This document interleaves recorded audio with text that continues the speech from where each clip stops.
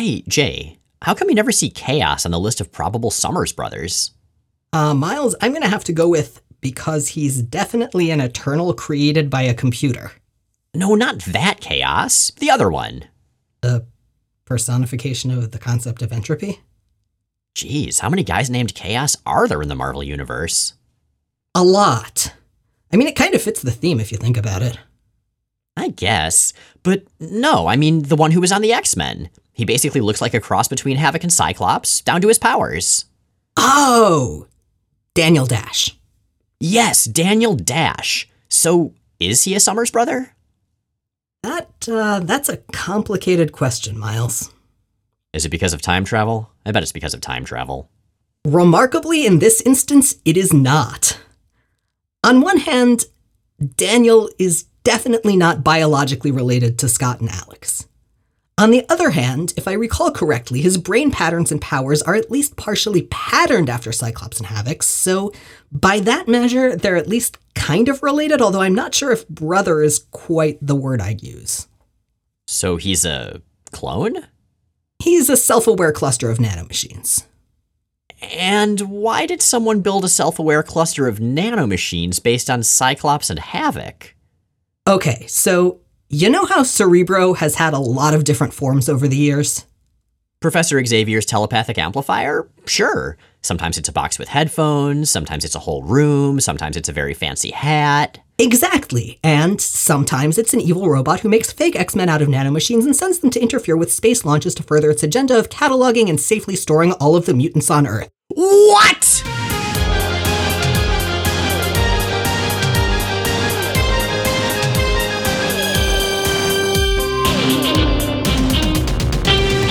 I'm Jay Edidin. And I'm Miles Stokes. And we are here to explain the X-Men. Because it's about time someone did.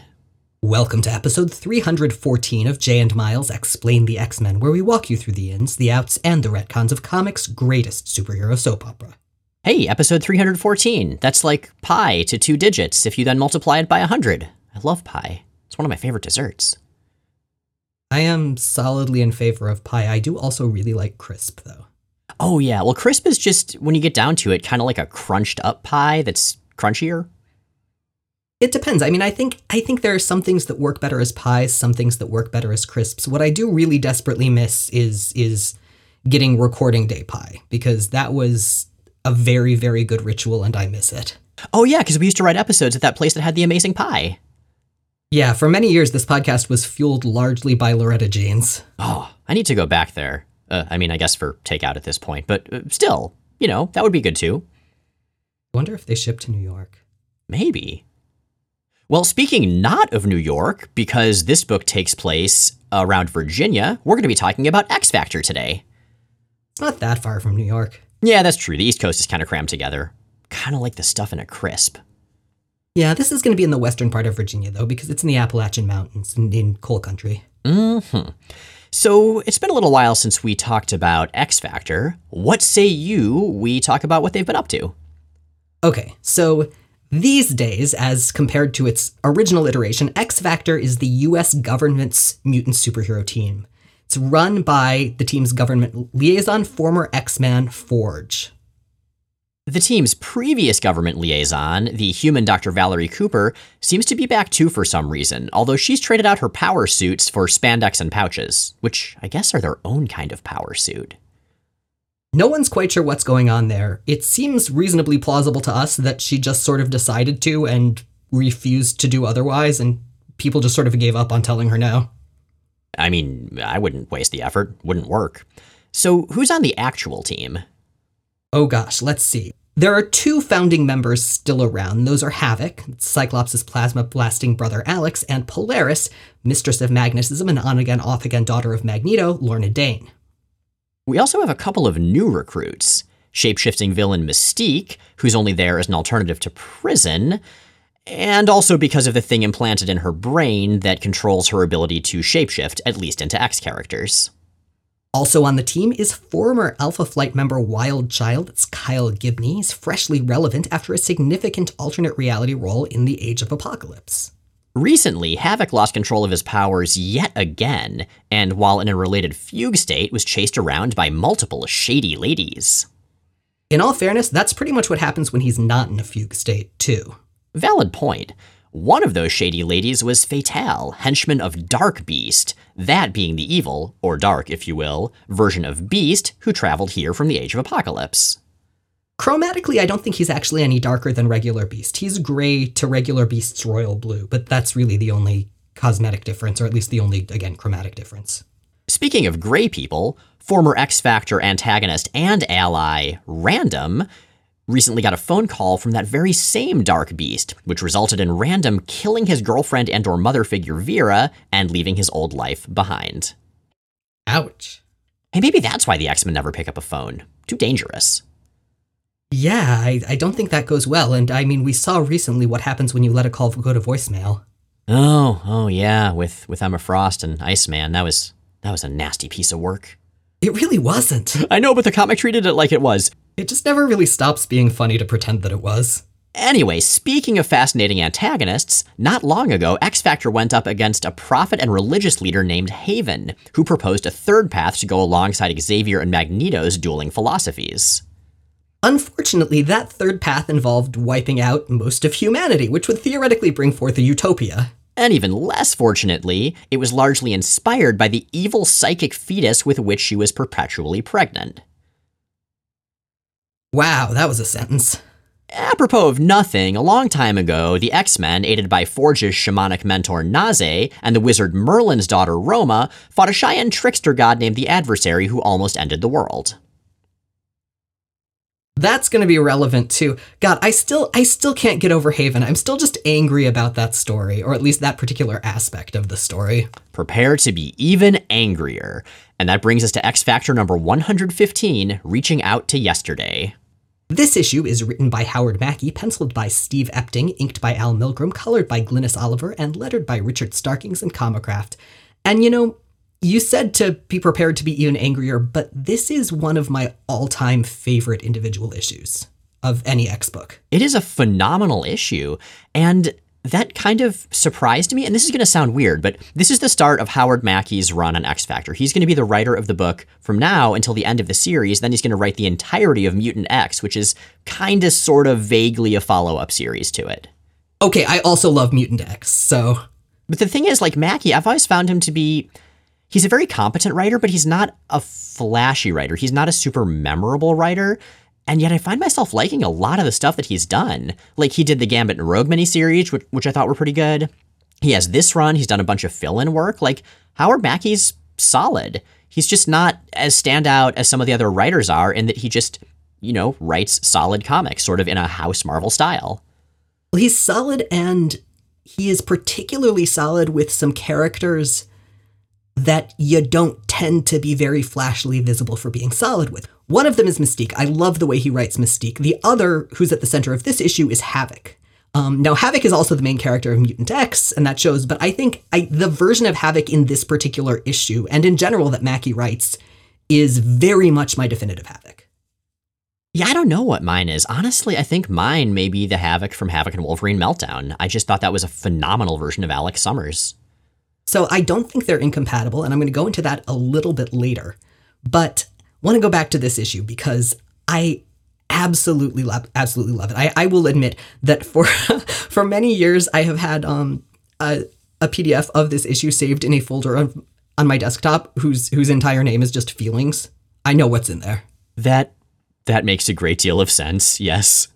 But before we get to the feelings, I'm going to start with the B-plot. That's the X-Factor stuff. They've got a new base. It's fancy, it's clean, it's modern, it's high-tech. It's very Forge. Yeah, it's this like super modern building with random circuitry stuff here and there on it, sort of straddling this big natural waterfall. And yeah, that type of like precise, controlled, deliberate construction that also doesn't really mess with the natural world around it seems very Forge to me. It really, really is. And whether or not Forge built this place, he definitely reconstructed it pretty significantly. And among other things, he built a holodeck, which is where we first see him hanging out. He is meditating there. And interestingly, I think this might be the first time we see him without his prostheses. I don't remember. I I would look it up. We're in the middle of recording, but I feel like we might have seen him around the Life Death era without his prostheses on. That's true. Oh, yeah, because he goes swimming in that. But in general, when we've seen him before without his prostheses, it's been specifically an expression of vulnerability. And here it's not, which is really interesting. It's an expression of freedom, of having a space where he doesn't need to be anything but himself. Which is interesting to me because one of the most compelling conflicts within Forge, I think, is his attempt to get away from his heritage, specifically the mystical elements of his heritage, through technology. And at this point in his continuity, he seems to have reconciled those two things a lot more. And I'm not sure if it's that he's matured as a character or if the writers just forgot that was a big conflict within him. Well, he's always had a complicated relationship with transhumanism, especially as it applies to him. And I mean, part of that and part of the likewise fraught relationship with his culture has to do with how he lost those limbs in the first place. Right. He summoned a bunch of demons in the war to avenge his fallen allies and ended up sacrificing their souls. And the fallen allies' souls, not the demon souls. Right. Yeah. The demons ate the fallen allies' souls. It was a whole thing. It was. Didn't go great. Now, speaking of figures from Forge's past, Forge is meditating in his holodeck when he is visited by what appears to be Spirit of Naze. And Forge assumes that this is a hologram. This is the holodeck malfunctioning. But Naze insists that he's not, which, to be fair, is exactly what a hologram would say. What's he eat? I want to feed him. It occurs to me that we're only a year away from C-Lab 2021 presumably being reality. I mean, the direction things are going, I say, as we record this episode one day before the election, I mean, that level of utter chaos seems about right for the next year. Do you think it counts as potentially skewing results if this is coming out a week later, if I say that Joe Biden kind of reminds me of Captain Murphy? They do kind of look the same and have some similar mannerisms. I feel like Biden would definitely try to feed a hologram of himself. Probably. Anyway, let's talk about who Naze is. So Naze is Forge's mentor. They're both Cheyenne, and they're both shamans. Shaman? I'm not sure what the plural of shaman is. Shamans. Shamans, okay. Naze died back in Uncanny X-Men number 187. He was killed by some dire wraiths who were villains from the old Rom Space Knight comic. How did he come back this time? Because, spoiler, he's not a hologram, he's real. We don't know and we never find out. What we do know, though, is the last time we saw him, it was the adversary in his form. Right. The adversary masqueraded as Naze as part of his plot to do, bad stuff before Fall of the Mutants. Before Forge can thoroughly explore the situation with not a hologram Naze, Mystique busts in on him, and they have a fraught conversation about the holodeck, the implant in Mystique's brain, and Destiny's last words to Forge. Now, Destiny was Mystique's wife, and Forge was the last person, aside from her killer, to see her alive. That was back in Uncanny X-Men 154 and 155 when all this happened. And what Destiny told Forge was to love Mystique, to take care of her, because they were destined to be together. Now, Destiny didn't specify in what capacity or context they were destined to be together, and Forge and Mystique have enough mutual antagonism to really kind of latch on to that ambiguity. I gotta jump in at this point and talk about the art, though, because this is a whole lot of Forge and Mystique just being dicks to each other and feeling bad about life. And that could be such a visually boring scene, but Steve Epting does this phenomenal job of panel layout across this conversation as Mystique and Forge are talking in Forge's new Aerie, which, is mostly platforms and minimalist furniture and stairs floating in space with just, big tracts of nothing underneath and beyond. IKEA aesthetic, motherfucker. It kind of is an IKEA aesthetic, but more sci-fi. But there are these far shots, there are close-ups, there are varied angles, there are good and subtle bits of body language, there's deliberate eye contact and sometimes lack of eye contact. Was it Wally Wood who came up with those panels that always work for making dialogue interesting? The 22 panels? Yeah, although those didn't take into account the possibility that the conversation was happening in a holodeck. Right, so it's like Wally Wood's 22 panels, but, better. Or at least more futuristically nonsensy. This is an issue that's really built around conversations, and you're right, Epting just nails it throughout. It feels much, much more action-heavy than it actually is just because the staging is consistently so dynamic. And speaking of phenomenal character interactions and dialogue, let's talk about the part that I know you want to talk most about. Yes, I do, because the A-plot of this issue is 100% Summers Brothers stuff, and it's extremely earnest, and I love it so much. Now, for framing, look, we all know what Summers Brothers do when they have too many feelings. They run away to Alaska. Correct. Now, in this case, for some fucking reason, Alex has built a bucolic cabin at the site where the plane went down, which is a really weird choice, or at least the site where the plane went down in this continuity. It's the location of the crash is really inconsistent across canon, but at least here it's in Alaska. So for anybody not familiar and who hasn't read your amazing Cyclops one-shot, let's talk about that plane crash. And specifically, let's talk about how Alex's recollection of it differs greatly from Scott's recollection of it. Like that it exists? Well, and that there are freaking alien spaceships involved, but yeah, do you want to do a quick recap? Yeah, Alex remembers it pretty accurately. Yeah. What Alex remembers is that when he and Scott were kids, the two of them and their parents were flying in an old, restored de Havilland Mosquito, and there was a sudden flash, and they were attacked by a Shi'ar ship. The plane was crashing.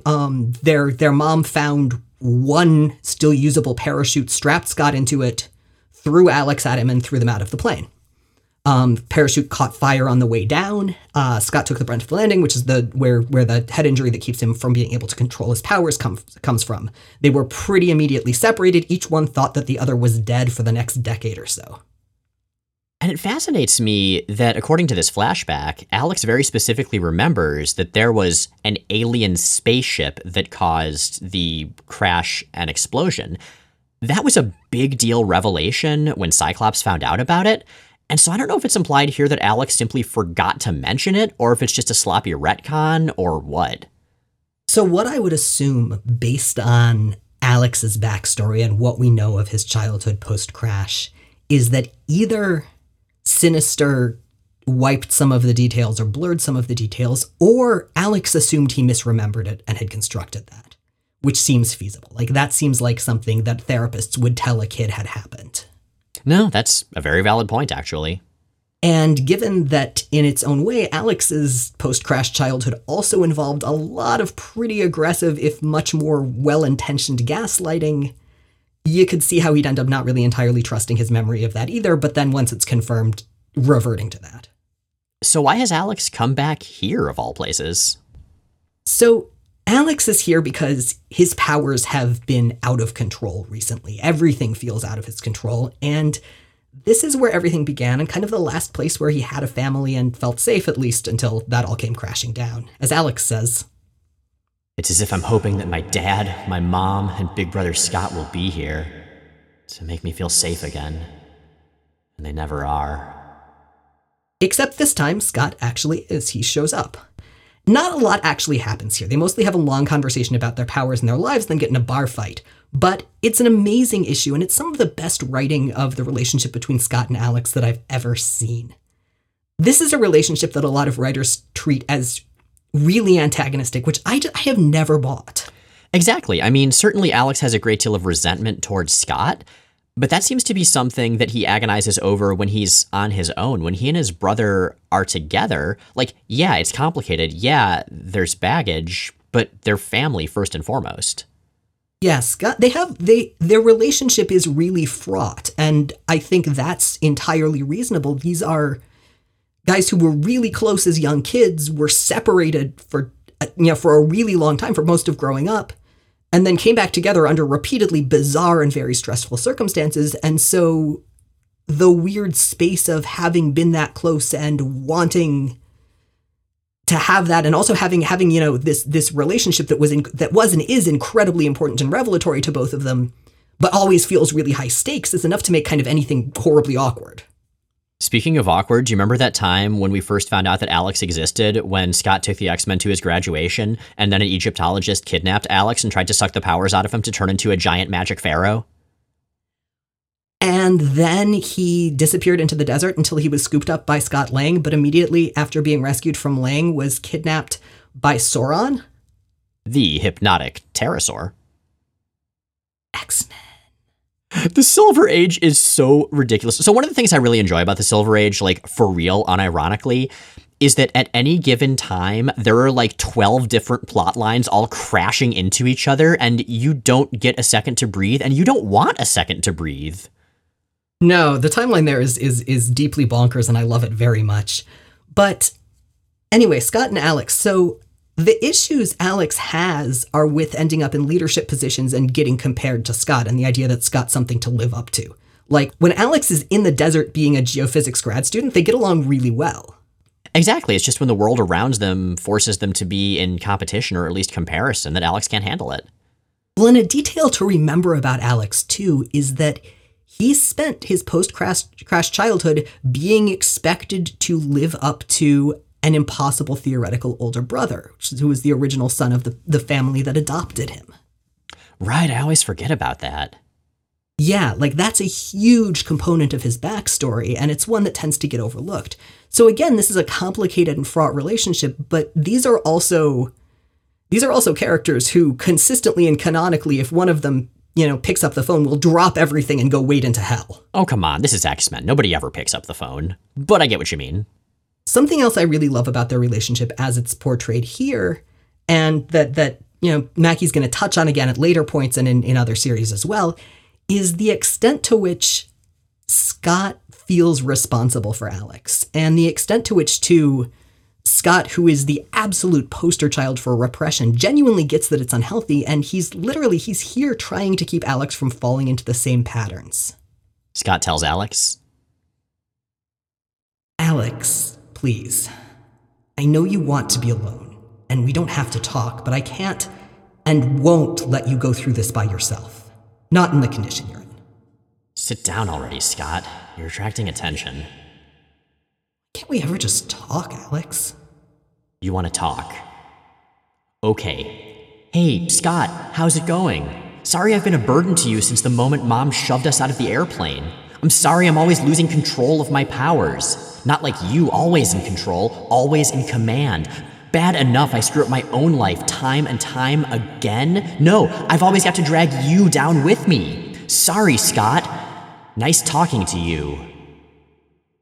Alex, you've never been a burden to me. End of discussion. As far as the control thing, God, I wish just once I could cut loose. I envy you that, Alex. Yeah, right. Will you listen to me? Whatever it is you went through, whatever you're going through, you didn't and won't go through it alone. I was there with you then, and I'm going to be with you now. I love you, Alex. And then some dudes start hassling them, assuming they're a couple, and Alex starts to correct them, but goes, fuck it, and everyone gets to blow off some steam in a great big bar fight. It's pretty excellent, yeah. I also appreciate that after the bar fight, Alex just zaps his powers into the sky, saying he'd been holding it in for a long time, and I've never thought about the plasma blast thing being like having to pee, but now I can't stop thinking about it. I mean, Scott's response is literally, "I told you should have gone before we left." It's pretty great. But I really like the dialogue at the end as they're sort of, nursing their bruises and chilling out a bit around each other. And Alex asks, "Scott, do you remember that day? Do you think about it?" "Always. But we've never talked about it before." Guess I was scared. But maybe it was all my fault. Everything. "Alex, you were just a kid. We both were. There was nothing either of us could have done. We can't change the past, Alex, and frankly, I don't know that I'd want to. The things that happened to us then have made us into who we are now. Despite it all, no matter what each of us has to face in the future, we'll be there for one another." Yeah, we will. So a side note that I always leave this issue thinking about, there's a substantial subset of fandom that reads Alex as a closeted trans woman. And that is a super, super legit read for reasons I will happily expound. But also, this is the issue where there just could have been a seamless coming out with almost no other changes.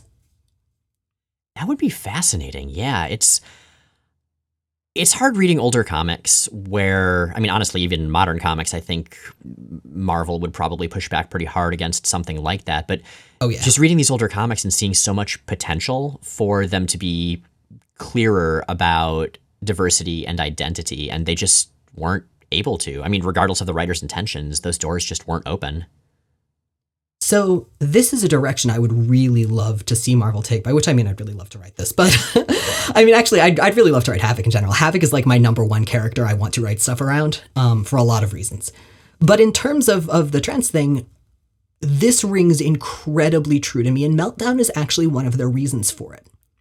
One of the things that came up when we discussed Meltdown is that Alex is kind of a chameleon. He tends to blend in behaviorally to whatever genre he's in or whoever he's around or whatever's going on circumstantially. He doesn't really have a set base identity in the ways that a lot of other characters do.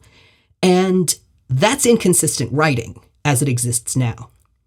However, it's also an experience really, really common to trans people. It's not a universal one, but that sense of nothing quite fitting and just trying on different versions of and identities that go with your assigned gender, trying to sort of shuffle around and figure out what works before working, the bigger picture stuff out is not uncommon, and is enough so that adding that detail would basically accomplish what Scott's Patchwork Memories do for the inconsistencies in the way his backstory is told. It would make what was previously inconsistency and previously continuity error into a cohesive narrative.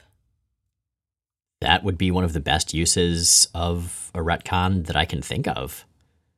I mean, also much, much needed representation, but I like it for both reasons. I love that point where those things dovetail. Seriously. Oh man, I want to talk more about this, but I guess we have 3 other issues to cover and we're already halfway through the episode. So I guess we should dive into those. We can reignite that one in the comments on this post at the site or something. I suppose we ought to move on. So let's move on to X Factor number 116, Homecomings. Written by Howard Mackie, penciled by Steve Epting, inked by Al Milgram, colored by Glynis Oliver, and lettered by Richard Starkings and Comicraft. And in the words of the Bard, and now for something completely different. So, did we mention the name of the X Factor HQ? It's called Fall's Edge, and in addition to his big holodeck, Forge has been working on a much more specific and much more personal hologram project, and that is Shard. What's Shard's deal? Shard is a hologram that currently lives in a techno-bracer brought back from the future by X-Man Lucas Bishop. In the future, Shard was Bishop's sister. She died in the line of duty because she was a future cop like he was. But using, technology, he managed to take her personality and memories and cram them into a bracer that he carried around. That allowed her to manifest as a Hardlight hologram in the Bishop miniseries. She sacrificed herself to take out the bad guy, but Forge has been tinkering with that bracer, trying to bring her back, and it seems to be working okay, because as Val Cooper and Mystique go to find Forge, they actually run into Holo Shard, who says hi. So it's taken as read that the hologram is Shard, which is interesting and one of those very, very complicated, extensive philosophy questions, but also for me raises another tangential question. Do you know if Shard's on Krakoa? Oh, in the modern era? I mean, yeah. I guess that would make sense because this bracer did contain her personality and her memories and her identity. And as we know on Krakoa, you can take all those things and just cram them into a newly created body. So I feel like they could make that happen. I mean, I think Shard dies eventually as much as a hologram can die, but it's X-Men, whatever. Well, I mean, there are a lot of characters on Krakoa who've died before. There are a lot of characters in X-Men who've died before. Exactly. It's interesting to have Shard in this book because she's going to become a major part of the team. She's going to become a member of the team. I kind of like it, though. I kind of like that a character who is very specifically from the X-Men and tied to an X-Men character is now an X-Factor. It makes the X-world seem more cohesive. Honestly, it makes total sense to me, and it actually surprises me that Bishop wasn't on this era of X-Factor because she's a cop. That's her thing. This is the team that it makes sense to put her on. Especially given Forge's technology fixation and powers. So Shard disappears, Mystique and Val do find Forge, and obviously Mystique makes fun of Forge for probably having sex with a hologram. I mean, he's not having sex with Shard, but I think Forge definitely has sex with holograms. Hey, wasn't Madison Jeffries revealed to be robosexual? Yeah, and see also Wanda Maximoff, but I don't think it's a specific, orientation thing for Forge. I think that he's just a really horny, self-hating genius. I'm pretty sure that's what his business card says. Horny, self-hating genius. But it doesn't have a name on it because Forge canonically doesn't necessarily have one in this universe. Yeah, I think he's Jonathan Silvercloud or something similar in a different universe, but he's just Forge here. Yep. Suddenly, there's an intruder alert from nearby. What's up? Well, radness is up, because nearby, Wildchild and his No Fear shirt is BMXing his way down a mountain until he's almost knocked off the edge of it by Aurora from Alpha Flight, who's really mad at him. Okay, let's talk a little about who she is, who Alpha Flight is, and what the hell happened. Oh, God. So this, Aurora is a whole kettle of continuity. Well, let's start with Alpha Flight then. Who are they? Okay, so Alpha Flight are X-Factor's Canadian counterparts. And actually, they're closer counterparts to X-Factor than the X-Men because they're a team officially sponsored by the Canadian government, which again is really shady in the Marvel Universe. Sure is. Aurora is the twin sister of Northstar. For a while, we thought they were elves. Turns out they're not. But Aurora's had some mental health issues almost since she first showed up. She's described as schizophrenic. It seems like it's actually dissociative identity disorder, which are often the same thing in comics, which is totally wrong, but still. And it's worth saying at this point that Aurora has taken a lot of the brunt of the generally extremely poor portrayals of mental illness in comics and in Marvel comics. For more on that specifically, not Aurora, but that trend in general, you might want to go back and listen to episode 216, in which we talk to Arkham Sessions host and clinical psychologist and researcher Dr. Andrea Letamendi about specifically that issue, and also to look up Arkham Sessions, which is literally about the stuff that I'm mentioning now. It's a great show. So I would assume, being an X-Men reader and not an Alpha Flight reader, that what Aurora's talking to Wildchild about how they were in love and then he left her and she's really furious about it, would be stuff that happened in Alpha Flight, right? Turns out not so much. Now, I couldn't track down a copy of the last issue of Alpha Flight, which is number 130, but from everything I've read, everything she's describing actually happened between panels, like after that series ended and before Wildchild showed up in X Factor. What the hell is this, Excalibur? I know, right? So, Wildchild, we've talked about his backstory a bit. Essentially, when his mutant powers kicked in, he started looking very animalistic. His parents abandoned him, and it was terrible. At one point in Alpha Flight, for very complicated reasons, he got all handsomeified and started going by Wildheart instead of Wildchild, which I gotta say... What? Well, I mean, if I got really handsome, I would totally start calling myself Wildheart. That's a great name for a handsome guy. That's exceptionally funny. I know, it's pretty great.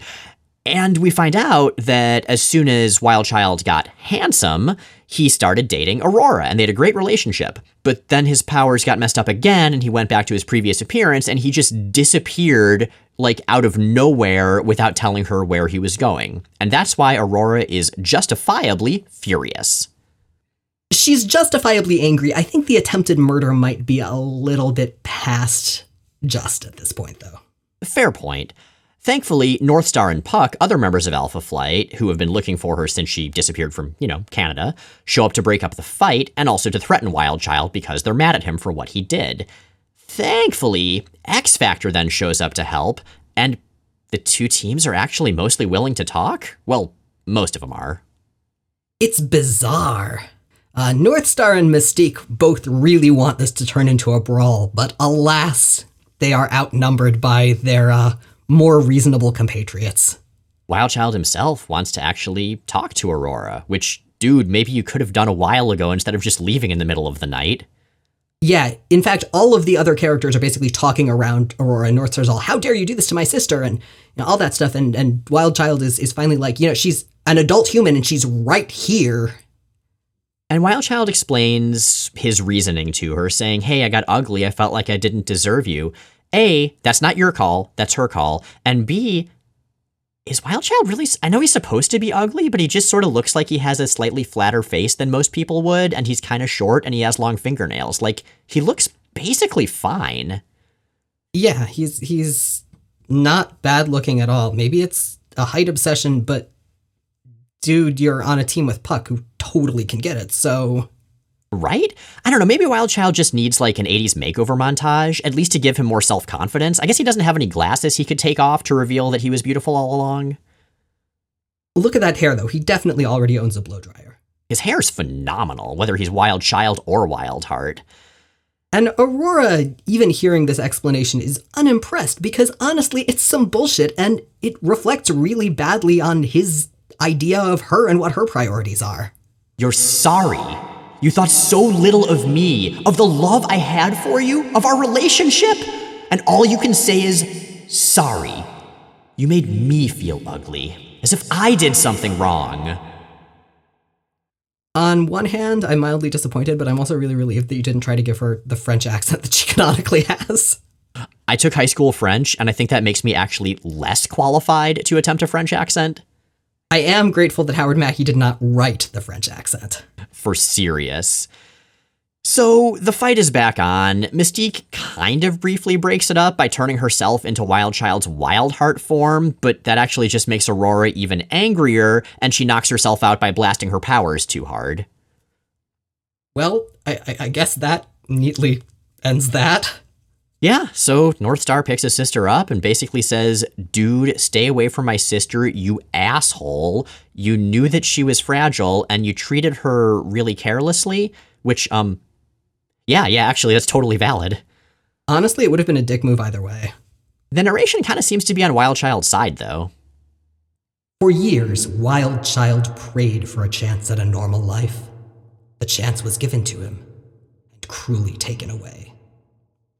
I mean, he cruelly took it away from himself by being a fuck-up. Like, don't get me wrong, I know Wildchild has had an incredibly traumatic past, and so I'm not saying he has to make every decision well. I'm just saying, in this situation, there is a clear person whose fault it was, and it's definitely him. Yeah, this is some Cyclops, no one will ever love me because of my terrible, terrible eyes level bullshit. Exactly. Anyway, Aurora and Wildchild will eventually get back together again in the Weapon X ongoing, but that's a series where nothing good happens to anyone. I mean, fucking Peepers from the World's Tiniest Man story gets roped into doing dark and horrible things in that series. Peepers! Anyway, let's talk about X Factor number 117, called Adversaries Old and New. You've guessed that this is going to be about the adversary? You're right. It is once again written by Howard Mackie, this time penciled by Steve Epting and Stefano Raphael, inked by Al Milgrom, colored by Glynis Oliver, and lettered by Richard Starkings and Comicraft. So as we've established, Havoc's powers are kind of out of control, held in place only by his awesome black bodysuit. And intense willpower in combination. In this extremely precarious context, Forge and Val Cooper, who are really terrible managers, have decided that the best thing to do is to borrow a Sentinel from the government and sick it on the team as a test of some sort. See, this is why nobody trusts either of you. Legit. And it's not only Forge and Val who are watching the team's performance. We also see Dark Beast and Fatale using, I don't know, probably like one of those annoying drones that you see flying over parks all the time to watch as well. Were there really drones around at that point? I mean, it's the Marvel Universe. I'm sure there were. Anyway, they've got, the requisite villain room full of monitors, so... Yeah. There are parallel panels of Forge and Val and Dark Beast and Fatale analyzing Havoc's battle performance. He is a role more than a person to both in some ways, and definitely sort of something that's there to be analyzed and potentially weaponized. Like we were alluding to earlier, I feel like that's a big part of why Alex's life has always sucked. He's very seldom gotten to be just a person. Like, he and Polaris tried to just go be scientists out in the desert and make out a lot, and a fucking space shark fell on them. Yeah, let Alex Summers go back to grad school. If only. So why are Dark Beast and his henchman Fatale so concerned about Alex? Well, as you mentioned, Dark Beast is from the Age of Apocalypse. This is a dark alternate timeline that we covered for a very long time on the show. I'll link back to the first episode of that, and also to the episode that most significantly involved Havoc. And in that timeline, Havoc was a villain. He was a really awful guy, and he was an ally of Dark Beast, and Dark Beast sees similar potential in this Havoc. I think it's kind of a disservice to both the main version of Havoc here and the Age of Apocalypse version of Havoc from that Earth to try to cram them into being the same character. Like, I realize it's a villain doing it, but the comic seems to be trying to make that comparison explicit as well. Again, I think that mutability, or that speaks to the mutability that I was talking about before. And actually, if you want to go back to the Age of Apocalypse version, you can read that as a version of Alex who is overcompensating by just going headfirst into toxic masculinity. You're making a more and more compelling argument here, yeah. Anyway, Havoc gets a letter that purports to be from his ex, Scarlett McKenzie, from the Meltdown miniseries, but obviously is just leading him into a trap. So what do we do when someone tries to lead us into a trap, Jay? We run off to Alaska. Wait, no, that's feelings. With traps, you just walk right into them, which Alex does by himself, because even though he knows it's a trap, he's like, well, I'm not going to put anyone else at risk because I'm stupid and a bad leader.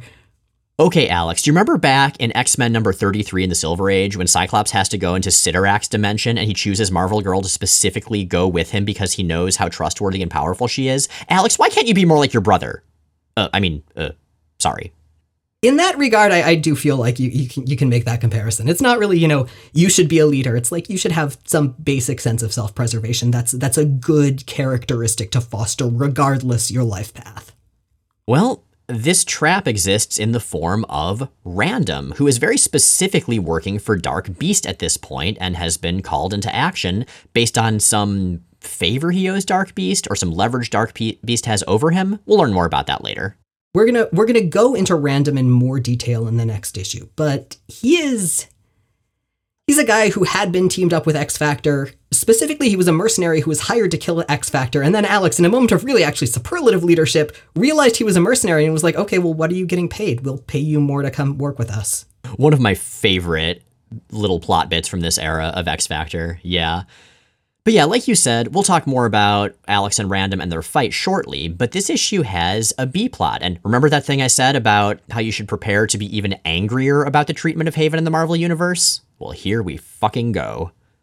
All right, so you mentioned the adversary. The adversary is back. Specifically, the adversary is Haven's perpetual fetus. And he wants to come back into the universe, and he does this by bursting out of Haven in an explosion of light as Roma looks on, disappointed.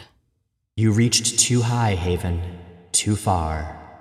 And in your pride, you have given the evil a foothold back into our dimension.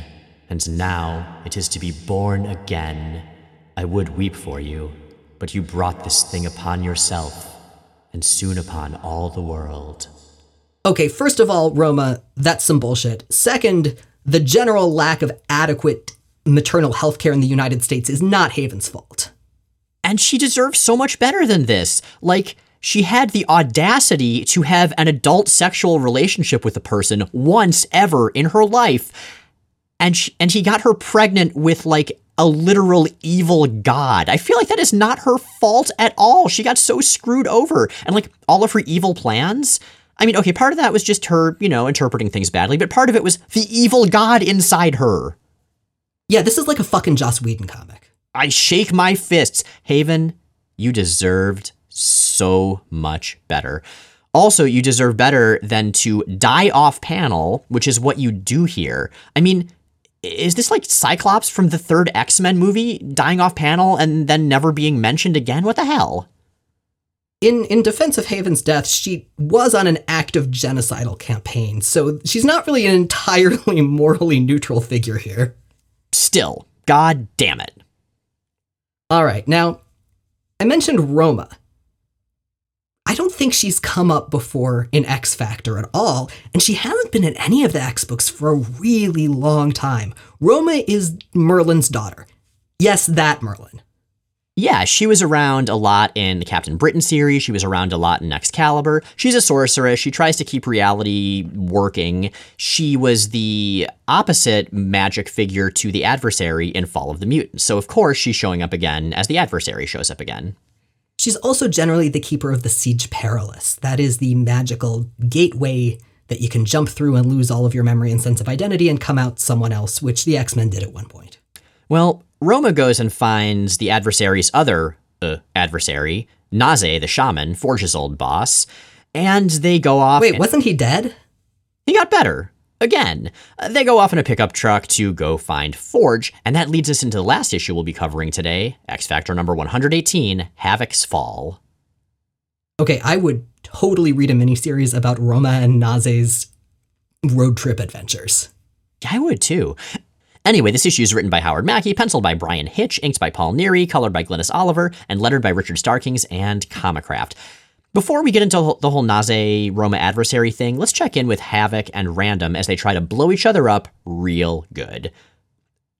I mean, that's pretty much it. They try to blow each other up real good. Actually, Random has a lot of feelings at Havoc, too, which seems kind of unfair. I'm being forced to betray my friends! Get off it. The only friends you have are the ones who sign your paychecks. Who are you to judge what I am or what I do when you don't even know why?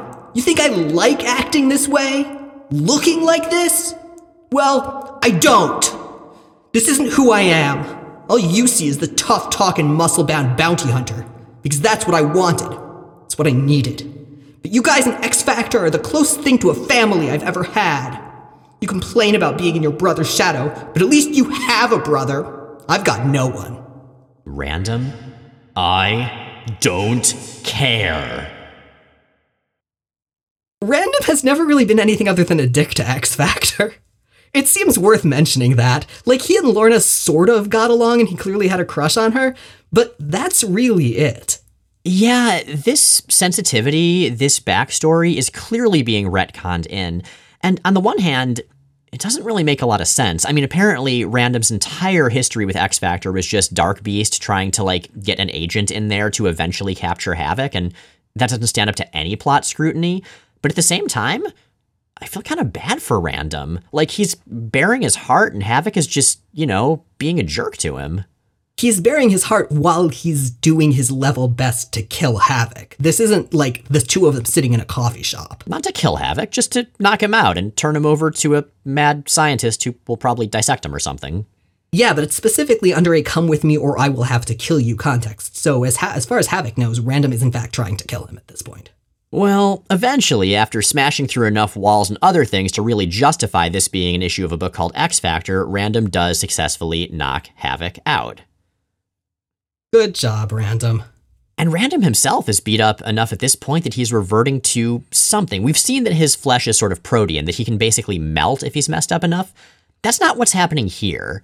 Normally, he looks like Marvel's version of the DC character Lobo, and here he looks like a normal, if grayish, purplish teenage boy. Well, he mentions that he has to drop some mass because he's losing chemical cohesion. He has to revert to a smaller form to hold himself together. But he still looks very specifically younger, and that really emphasizes how uncertain and helpless he feels in this situation. Back at headquarters, after a session in the game room, X Factor's version of the Danger Room, Forge suddenly starts getting knocked around like he's in training to be a mime.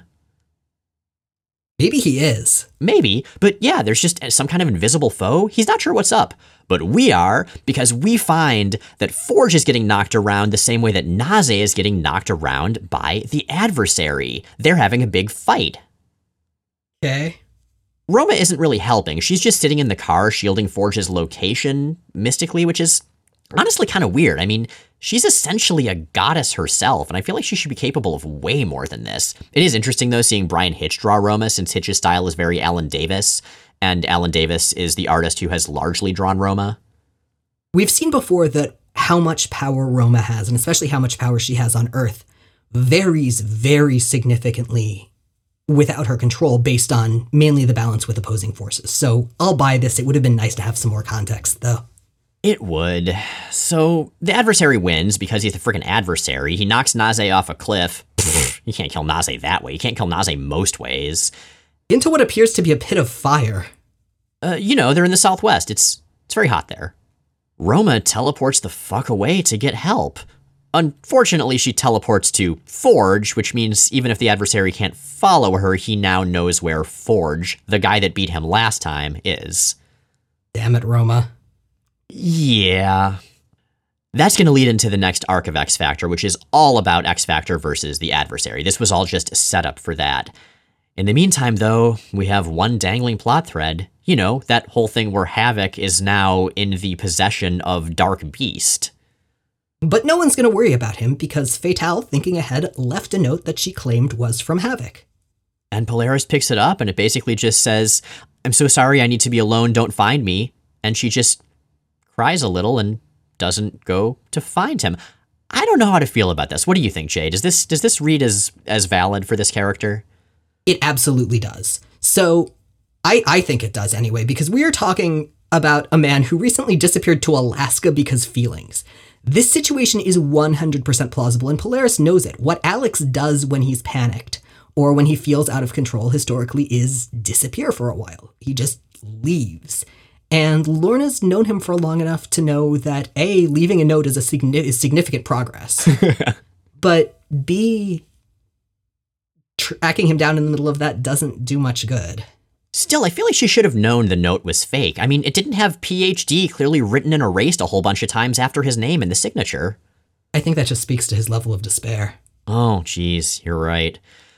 And so, yeah, that's it for Havoc being a member of X Factor. He's not going to be on the team for the rest of the series, basically. And that's honestly also it as far as the X universe focusing on his and Polaris' relationship. They'll be romantically involved in the future, but it'll just sort of be an assumption rather than getting all that much attention from plot lines. It'll get pretty weird in the Chuck Austin run. There's a lot that's weird in the Chuck Austin run. So again, X Factor continues to shift and change after Age of Apocalypse pretty drastically. We're now down to one founding member of 90s X Factor. But it kind of feels okay. Like, I remember we were super annoyed when Excalibur dropped half of its characters between issues, and X Factor dropped some, but at least with Strong Guy, Havoc visits him in the hospital, even if he's suddenly not a team member. At least with Wolfsbane, we get to follow her over to Excalibur. It actually feels a lot more organic the way this team is transitioning. Man, Farron should have joined X Factor. Seriously. Now, obviously, those smooth transitions are something we value tremendously, and so here we will smoothly transition to our listeners and specifically their questions. Nice. An anonymous listener asks on Tumblr, thoughts on how the Mojo Worlders living on Earth would feel about and interact with Twitter and social media?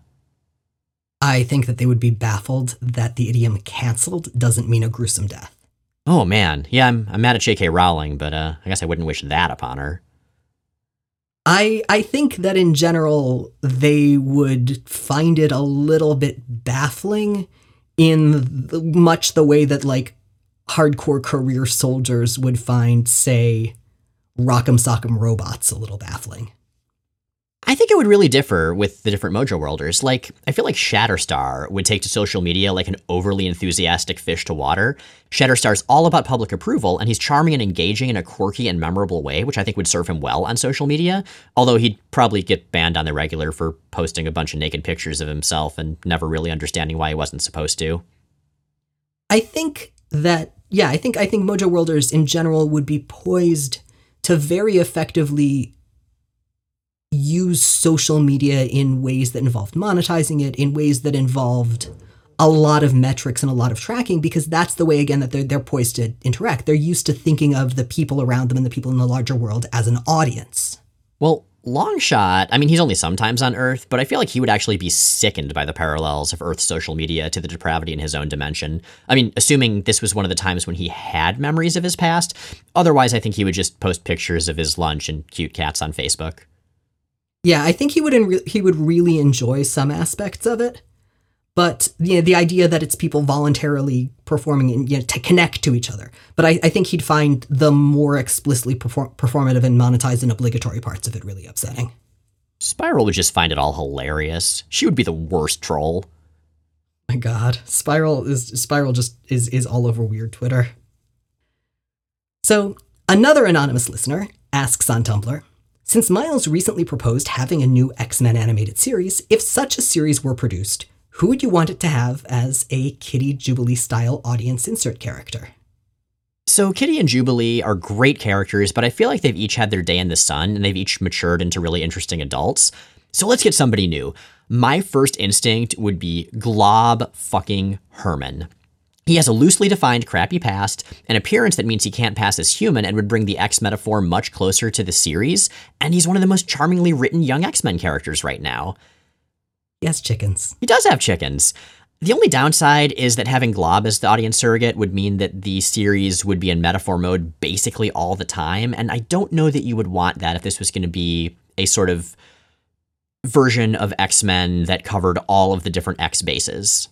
I feel like Glob is good. I don't know that he could carry an entire series, which is actually something that came up with a lot of the characters I thought of. So what I ultimately came up with is that there wouldn't be one in-road character. It would be a rotating crew, sort of like X-Men Evolution had. That wouldn't be so bad. Yeah, just have a younger cast, whether it's the New Mutants or Generation X or the new X-Men from, the one with Surge and everybody. That could be fun. And I think that's something that a lot of the characters that you've come up with would fit really well into as well. Yeah, because I was also thinking maybe Gabby Kinney, a.k.a. Honey Badger, or Scout. She, if anyone isn't familiar, and they should be, is the young clone of Laura Kinney, a.k.a. X-23, a.k.a. the best Wolverine. So in the old series, the old cartoon, the Logan-Jubilee relationship was pretty central, and this could kind of be an update of that with Gabby and Laura. It would bring some of the newer, incredibly compelling characters to the fore instead of just going with the old standbys once again. It would still check the claw box because you would have not one, but two clawed characters with healing factors. You'd probably have to age both characters up a little, but I'm fine with that. Or maybe, I don't know, Evan Sabanur, which is to say Genesis or Kid Apocalypse. Ooh, I love that idea. Yeah, or Hope Summers. Both are very well-defined, interesting characters, and they have backstories that tie into some really core X-Men stuff. Actually, here's a question. What about Eva Bell?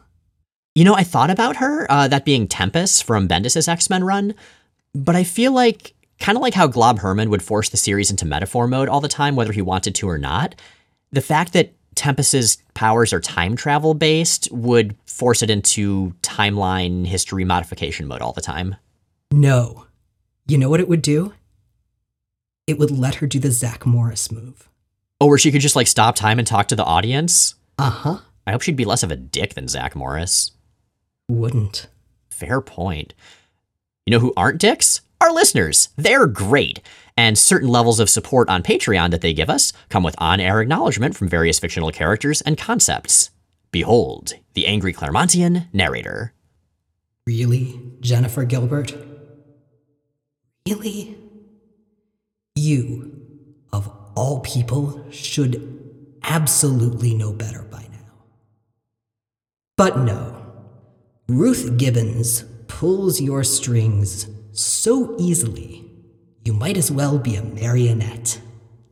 And I can only assume that she always will, given that neither of you has thus far shown any propensity whatsoever to learn from your many, many mistakes. And here, somewhat to my surprise, the mic goes over to the one and only, or at least, assuming that it's not one of the many bots, Dr. Doom. Doom is a master of the arts, both sorcerous and scientific, a paragon of power across order and chaos. Dr. Henry McCoy, across the multiverse, has been both as well, and yet this dark incarnation of the beast, unfettered by feeble morality, wastes his talents attempting to recruit an insecure college dropout, the Lesser Summers. Better that fool McCoy binds the fascinating Corey to his cause. Her ability to manipulate the very arcane fabric of reality could nicely complement Beast's scientific acumen, and she whines much less than that mewling Havoc. If McCoy must eschew ether for the atom, then let him embrace the puerile obsession of his master, that fool Sinister. The genetics of James Forrester Gray could certainly provide more to Dark Beast's endeavors than would Alexander Summers' twin abilities of plasma redirection and self-pity. Come, Dr. McCoy, recruit well, or at least rule your own country. Even Sugar Man does that. Jeez. And with that, Jay and Miles Explain the X-Men is recorded in Forest Hills, New York and Portland, Oregon, and produced by Matt Hunter, who also arranged our theme music. You can find more of Matt's work at moon-talk.bandcamp.com. New episodes come out most Sundays on iTunes, Stitcher, Google Podcasts, Spotify, and at explainthexmen.com. Check out explainthexmen.com for visual companions to every episode. Our show is 100% listener-supported. If you'd like to help us stay on the air and ad-free, check out the Patreon link at the top of explainthexmen.com. Next week, we'll continue to work our way through a veritable avalanche of miniseries with Wolverine and Gambit.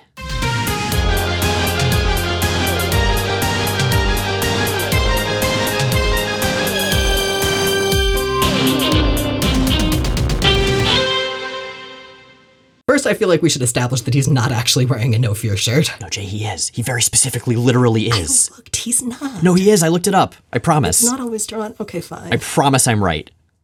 Because I was obsessed with this fact.